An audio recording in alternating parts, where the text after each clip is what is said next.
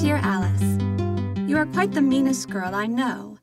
Why haven't you written to me when I know you have lots more time for it than I have? I am pining and homesick for some news of Staten Island. Do write and tell your famishing friend all you can. It seems useless to say I'm having a gorgeous time, as I don't see how anyone could help it down here. If this is not the place to turn a girl's head in, so help me gracious. Last night I went on a moonlight sail. Oh, it was scrumptious. Now, Alice, do write me one letter before I leave. Love to all inquiring friends and yourself. Ever your loving friend, Trudy.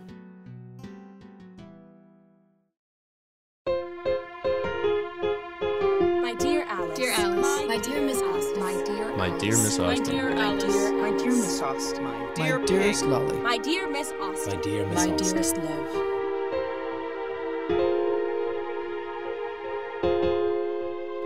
I'm Pamela Banos, in collaboration with the Alice Austen House Museum, and this is My Dear Alice, a podcast series that explores the life of photographer Alice Austen through her photographs and these letters that were discovered decades after her death.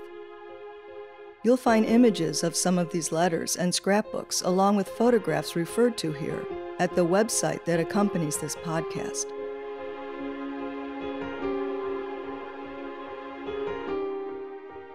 Chapter 3. It's tricky to tell Alice Austen's story through the letters she received because basically everyone is always asking Alice to join them, or they are thanking her for sending them a photo, or are reeling the time they're having while they're away from her. So we don't exactly know what happens when they're together, unless Alice photographs the gathering, but which she does mostly seem to do. And yet, like any archive, we only know what is there, not so much about what is missing. Just as there are gaps in these letters that were returned to Clear Comfort 40 years after they were found in a closet there, from the thoroughness of Austen's photography, it seems certain that there should be more pictures. And even so, Alice is mostly behind the camera, and when she's in the picture, she is sphinx-like, her expression deadpan. In the handful of images when she is smiling or laughing, it is because someone is provoking her, and she's having trouble containing herself.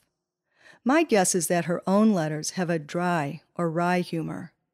At any rate, the collection of letters residing at today's Alice Austen House Museum, where they were sent in the first place, do reveal more about the correspondent, even as they also help illustrate Alice's relationship with each of them.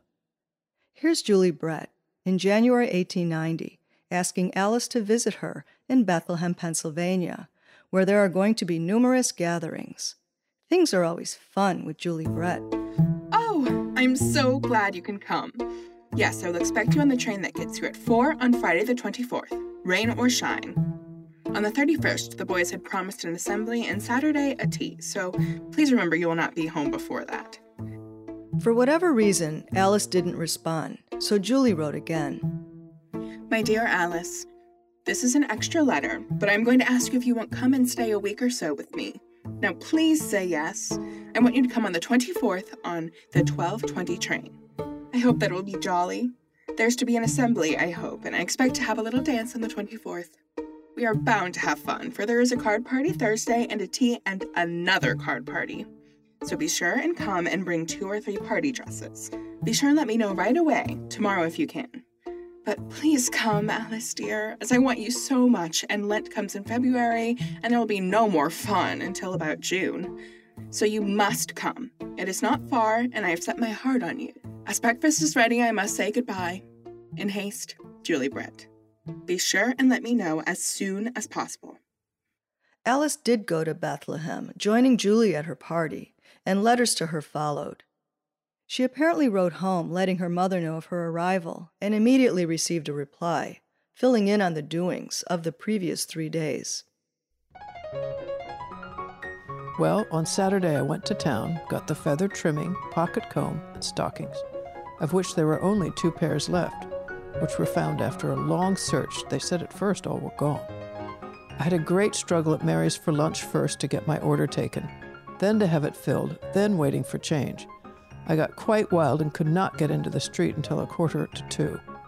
I was afraid I would be late at the opera, but as I climbed the first stairs, I heard the first sound of the orchestra. It was a magnificent performance in every respect. There's no chorus in Tristan and no overture, but a long orchestral prelude before each act. I never heard such tremendous waves of sound. The orchestra seemed like one great instrument, the scenery very good, especially the moonlit garden of the love scene. The enormous audience shouted and stamped till worn out. The curtain was raised 3 times after the first act, and 3 times the singers came before the curtain. Trudy and Edith were there. It was not over until 5 minutes to 6, all but 4 hours. I got the book for you. Take care of yourself, my dearest babe, and give my kind regards to Mrs. Brett. From your mama. And then she heard from Trudy, who also spoke of the opera but didn't mention seeing anyone. Alice had a subscription to New York's Metropolitan Opera for many years. The season's tickets are in her scrapbooks. I suppose you will be on hand for the opera this Saturday, will you not? Effie Emmons is going to have at Holmes these next 2 Saturdays, and I believe she is going to ask you to pour tea for her this Saturday. She asked me your address, and I told her I would give it to her if she would come to the house, and I also told her that we had an opera every Saturday, and that I should not be able to come to her teas, which of course made her feel very sad. Tristan and Isolde was simply magnifique, and I did wish you could have seen it. Last Saturday you did not miss anything, as it was a repetition of The Barber, etc. I did not go, as I was sick and did not care enough about it to make the effort. There is nothing going on down here this week, strange to relate. I shall be away having some clothes fixed up. I must have a pink dress for the last assembly on the 13th. Now then, Alice, remember me to Miss Brett, and with lots of love for yourself, I remain as ever your loving friend, Trude Eccleston. In mid-April, Trudy went with her sister Edith's family to Fort Douglas in Salt Lake City, Utah, where her Army lieutenant brother-in-law was transferred. Alice photographed the family on their front porch in Staten Island and titled the picture Moving Day. Trudy's first letter to Alice arrived a month later, acknowledging that it was the first she'd written. So I hope you feel properly complimented. I have grown so lazy since my arrival here that I do nothing but loaf. Trudy seems pretty carefree, conveying to Alice all her new experiences. I can't help but think of Alice's feelings in reading of the excitement of the new surroundings. She had not yet traveled beyond the northeastern states. The post is beautifully situated right at the foot of the Snow Mountains. We have an exquisite view of the valley and the city below, and also the lake, which is like an ocean and as blue as a sapphire. And what she must have thought at hearing about Trudy's expanded social life. The girls who are visiting here now, I do not like very much. They are too free and easy for my style, decidedly fast. So much for the girls, now for the men. I like all the officers so far. I could not very well help it, as they have all been so polite to me. If I have any preference, it is for the older bachelors, with perhaps one exception, Mr. Gregg. We have had quite a flirtation in a mild way. In a subsequent letter, she wrote, I'm having 2 very flourishing flirtations with Dr. Edie and Mr. Gregg. I like the latter better, but I don't let on I do. Mr. G is much younger and handsomer by far. The doctor is an old hand at flirtation, so is more exciting, but I have wisely decided to let up a little now, as things are getting too hot for me. Mr. G gets mad whenever I am with the doctor, and vice versa, and that making up business gets to be too tiresome after a while. Trudy's letter went on for 20 pages, 10 double-sided 2-page spreads, providing details including of her dancing activities. The band here plays splendidly. I never danced to better music, and the floor is fine. They have these informal dances every Friday Eve. The band plays selections between the dances, and we all go home at 11. Tomorrow night we are to have a big dance. And from a subsequent letter, this eve we are all going up to the hop room to raise Cain. One of the girls knows a lot of new dances, and she is to teach us all how to dance them. We will also have the song and dance and razzle-dazzle, and end up with a ballet in which Mr. Gregg always excels as the highest kicker. She conveyed her sporting activities. I'm gradually waking them up to tennis. The court was in dreadful condition, so I woke the colonel up to the fact that I was very anxious to play. So he has had a lot of soldiers fixing it up in a fine style, so that now we are all tennis crazy, and we are going to begin operations tomorrow. I have been challenged by all the officers, so mean to have some fun and plenty of exercise to keep from getting too enormous. She spoke of going to the Big Salt Lake, meeting one of the Brigham Young family, and gave her general impressions of the Mormons. I went to the lake with the gang, as they call themselves, on Saturday, and enjoyed it immensely. It takes about 2 hours to go from here on the train. The salt is so thick that one can't sink. It is impossible to swim any way but dog fashion, and floating is what everyone has to do, as you can't sit at the bottom. I ate 4 bags of popcorn that day and a ham sandwich large enough to feed a Mormon family. Trudy is funny and fun, and a lot about Trudy. Near the end of the letter, Alice's presence shines through, alongside Trude's younger brother, who also misses her. Tell Brother Sam, the crushed morsel of rose is pressed in my Bible, and your forget-me-not shall be put in an even safer place. Alice speaks the language of flowers here, as she will again later in the story. Trude ended her first letter encouraging Alice to send gossip and more letters, and finished in her particular way. Give my love to Julia, and tell her not to try to comfort my friends for me. It is much better to let them forget me, in a measure, than to keep my memory so green all the time. Give lots of love to all my family, when you see them, and write soon again. With piles of love, for your own dear self, I'm your loving friend, Trudy Eccleston. I cannot write to anyone first, haven't got the time. My friends must good and write me first. That summer, instead of joining the Ecclestons in the Hudson Valley, Alice visited Bessie Strong and her Uncle Pete's family in New Brunswick, New Jersey. She attended July tennis matches, and also went to a place called Denning's Point by Fishkill on the Hudson, where she would repeatedly photograph the home of the elderly Denning sisters, who were distant relatives of her maternal grandmother. Jane Denning, her sister Emily Denning Van Rensselaer, and Emily's daughter Emmy lived on an estate called Presskill. Alice photographed the estate grounds as well as the women and the rooms of the house. Her interior photographs are exquisite in their light and clarity. Each of these 3 women wrote to Alice over the years in thanks and praise for her photographs. In one letter, well-known amateur photographer John Coates Brown is noted as recognizing Austin's talent, suggesting that she leave her home darkroom and get a studio. Mr. Brown says, without any flattery, the interior of the church is one of the best interiors he ever saw, and he would be proud to have done any as well. And the artist must be good indeed to be entrusted with such a lens. I was telling him of your small accommodations, and he said, tell Miss Austin she ought to make her work pay for a studio, that her photographs would pay well and satisfy any customer. Later, Alice sent John Brown some of her landscape photographs, and he shared instructions on how to mix developer and other chemical formulas with tips for printing and toning. The elderly Jane Denning would also praise Alice. I think, my dear Lola, you are a wonderful specimen of the girls of the present age. And she commented on Austin's portrait of her sister and niece with their dog Beauty. Emmy is delighted with Beauty, and I am equally pleased with Emmy. Her downcast, smiling face conceals the strong lines of thoughtful meditation on the misfortunes of others which characterize her life. Cousin Emily looks like herself. And now I must thank you again in the name of the Presskill Trio. Do give our love to your mother and aunt. Ever yours affectionately, Jane Louise Denning. The photo of mother and daughter Van Rensselaer were among others of the Presskill estate that were separated from a bound album and sold on eBay last year. It is not clear from which collection they were derived.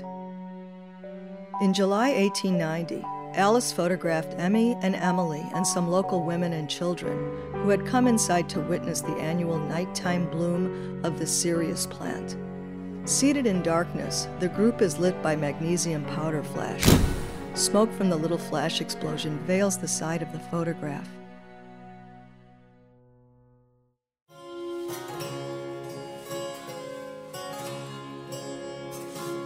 Austin spent the rest of her summer in Bennington, Vermont, where Julia Martin was staying with the elderly Mrs. Cooper, who she would soon begin working for.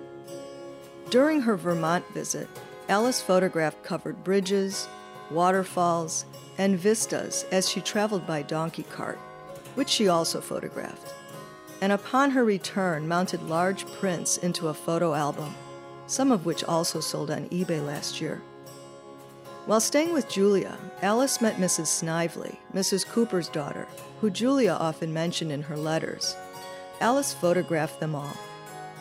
Altogether, Julia, Alice, Mrs. Snively, and whoever else they could round up had loads of fun. They went to a village fair and put their faces in the cutout holes of a painted backdrop of a group called the Simpkins family, with Alice assuming a male role, and all the faces deadpan serious. One night, Alice photographed herself with Mrs. Snively and Julia Martin, the three of them in bed together, each with their nighties buttoned to their chin and an arm overhead. Julia feigns she's asleep, while Mrs. Snively and Alice gaze off in different directions. Who really knows what is going on in this heavily staged picture? Earlier that same day, a smiling Mrs. Snively, arm in arm with another woman, pulled up their skirts and kicked their legs can-can style, scandalously revealing their black stockings. That other woman, Mary Sanford, deserves a history of her own. In 15 years, she and her life partner, Helen Stokes, would be living in Manhattan's Greenwich Village, active in the burgeoning socialist movement. Helen Stokes would become one of the founding members of the American Civil Liberties Union. Mrs. Snively is a different sort of compelling character, being the wife of an Episcopal minister with two small boys. She was nearly a decade older than Julia and Alice, who were both 24 during that summer of 1890. Julia was smitten with Mrs. Snively, and Alice teased her for it. After their extended visit, they both wrote to Alice. Woe be, I have not been to see my idol, as you call her, so I have to content myself with looking at her photograph, for which I am greatly obliged to you. It is not bad, neither is it Mrs. Snively at her best. I suppose Mrs. Snively has written thanking you for the pictures, and I am overcome with jealousy. She is a trump, and no doubt about it. As I cannot get a letter from her, I have been to Mrs. Cooper's and gotten a hat box of hers, and shall keep it always with most tender care. And seeing it has belonged to her, I know it will preserve my hat from harm. Alice could be counted on for recapping visits by sending photos.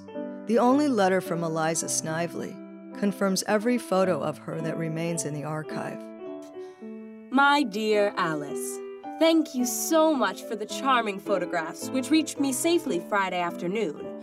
They are certainly lovely, and I cannot tell you how much pleasure they have given me. The picture of Laddie and myself are the very best we have ever taken. I am very much pleased with Mother's. It is a great thing to have her just as I see her every day. I really don't understand how they all could have turned out so well. Miss Sanford and I enjoyed the Simpkins family and our dance greatly. The Sleep Baby's sleep is fine. I can't tell you how I miss you girls. I've been as blue as possible ever since you left. Alice had started making dramatizations for the camera, and her subjects contributed with their own quirkiness. In group photos, they'd look in different directions or present a particular object to the camera. These seem to have been late 19th century ploys, as other group photos from the time show similar posings and gestures, some of which may have been left over from painted portrait conventions, others from the lingering novelty of the camera. Today we have an impression of Victorians as being stuffy, humorless, and lacking color, literally. Sometimes we forget that some of what we know of that era is through the limitations of photography. They had to stand still for the camera, sometimes for longer than felt natural. Early flash pictures feel more contemporary in the way they capture a moment. And the monochrome or sepia toning, today used to convey the past or nostalgia, muted the colorful clothing and interiors, which from the patterns and textures show fashion and rooms as nearly visual overloads.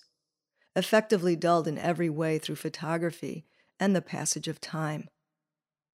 Alice Austen's dramatizations for the camera remain enigmatic because their immediate context has been lost.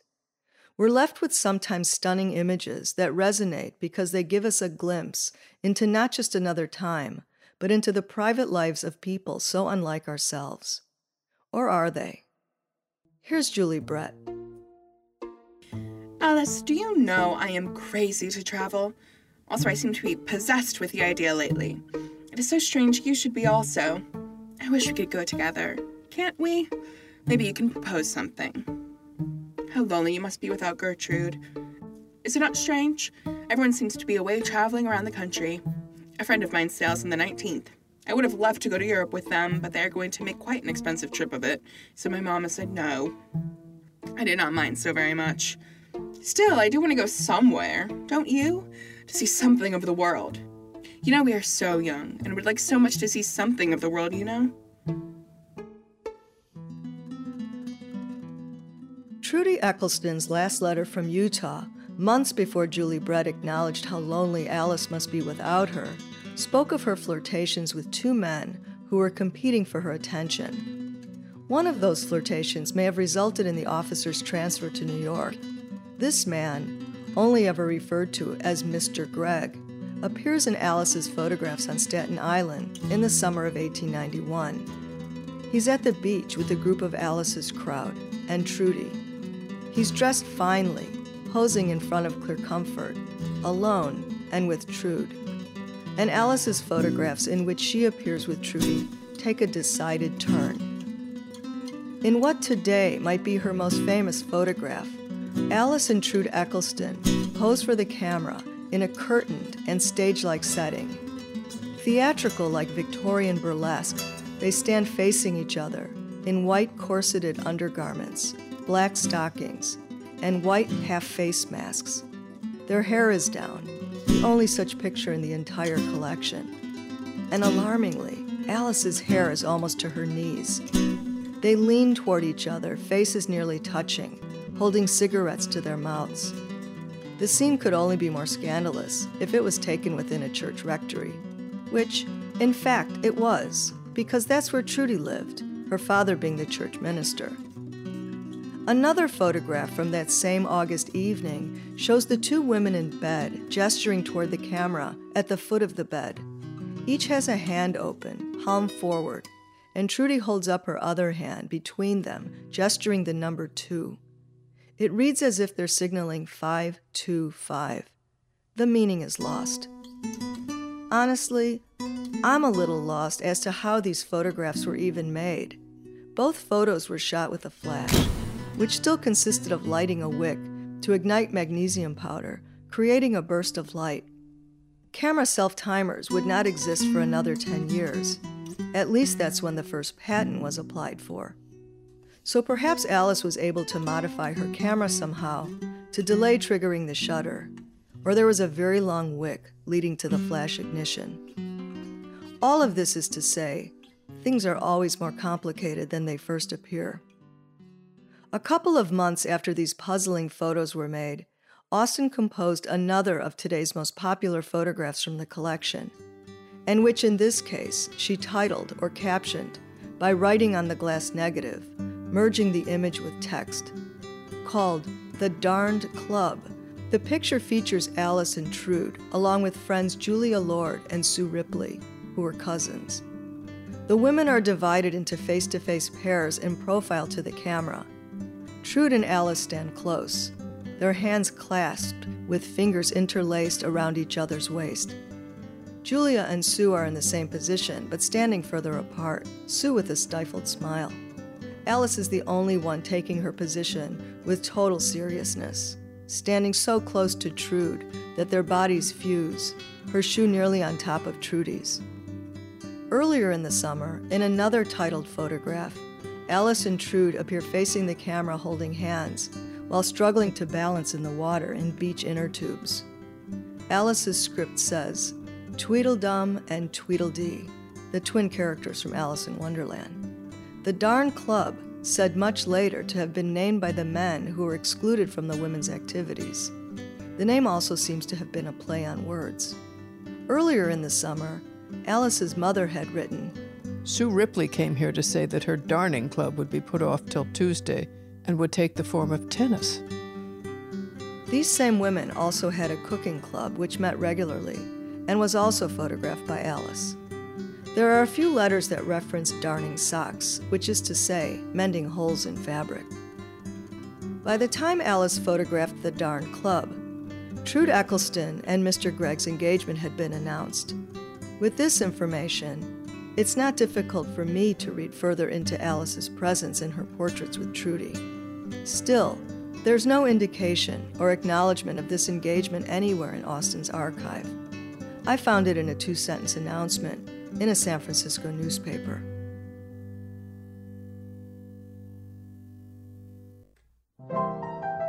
Austen's photographs and scrapbooks illustrate what was important to her. They give visual, albeit cryptic, glimpses into her 19th century life. The letters that she saved further illuminate the distant past, which is why they have such an aura to them. Here's Julia Martin, Julie Brett, and Bessie Strong, bringing life to activities that defined these young women of the late 19th century. Horses, parties, dances, and fashion.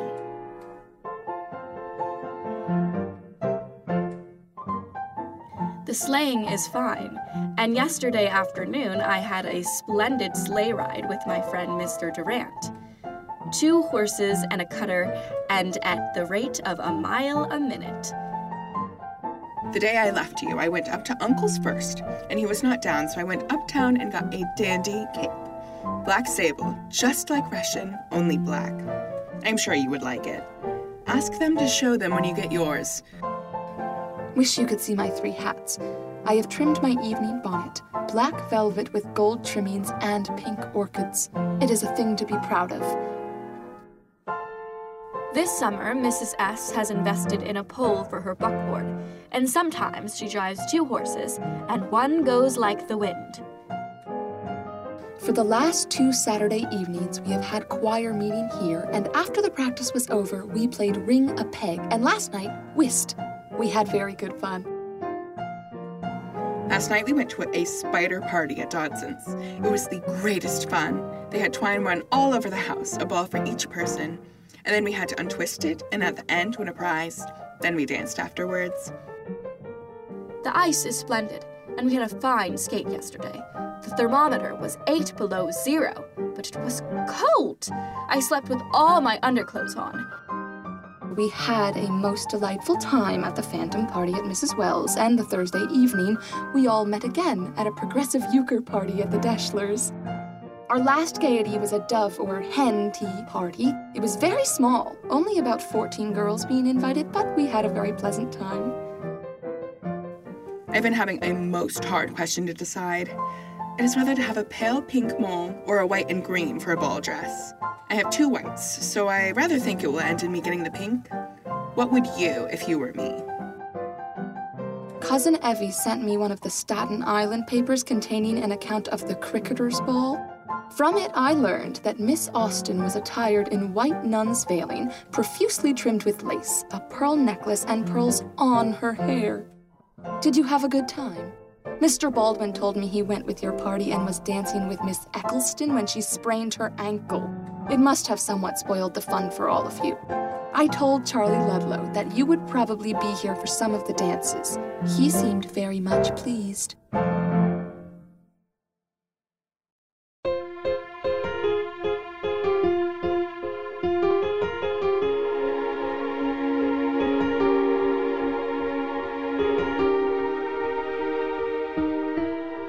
In the next episode, all kinds of relationships take center stage, and Henry Gilman is back in the fray.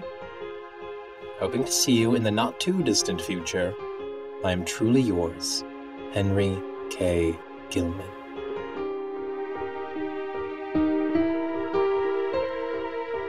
This episode featured the following voice talent in their order of appearance: Rachel Hilbert, Sidney Hastings Smith, Roy T. Butler, Penelope Banos, Liv Glassman, Ella Stevens, Natalie Welber, and Benjamin Juris. Sound editor Kendall Barron. Original music by Nicholas Rosa Palermo, and me, Pamela Banos. Other music from Free Sound, Muse Open, and other public domain and attributed sources. Links are in the website that accompanies this podcast, where you'll also find images of some of the letters and photographs that are referred to in each episode.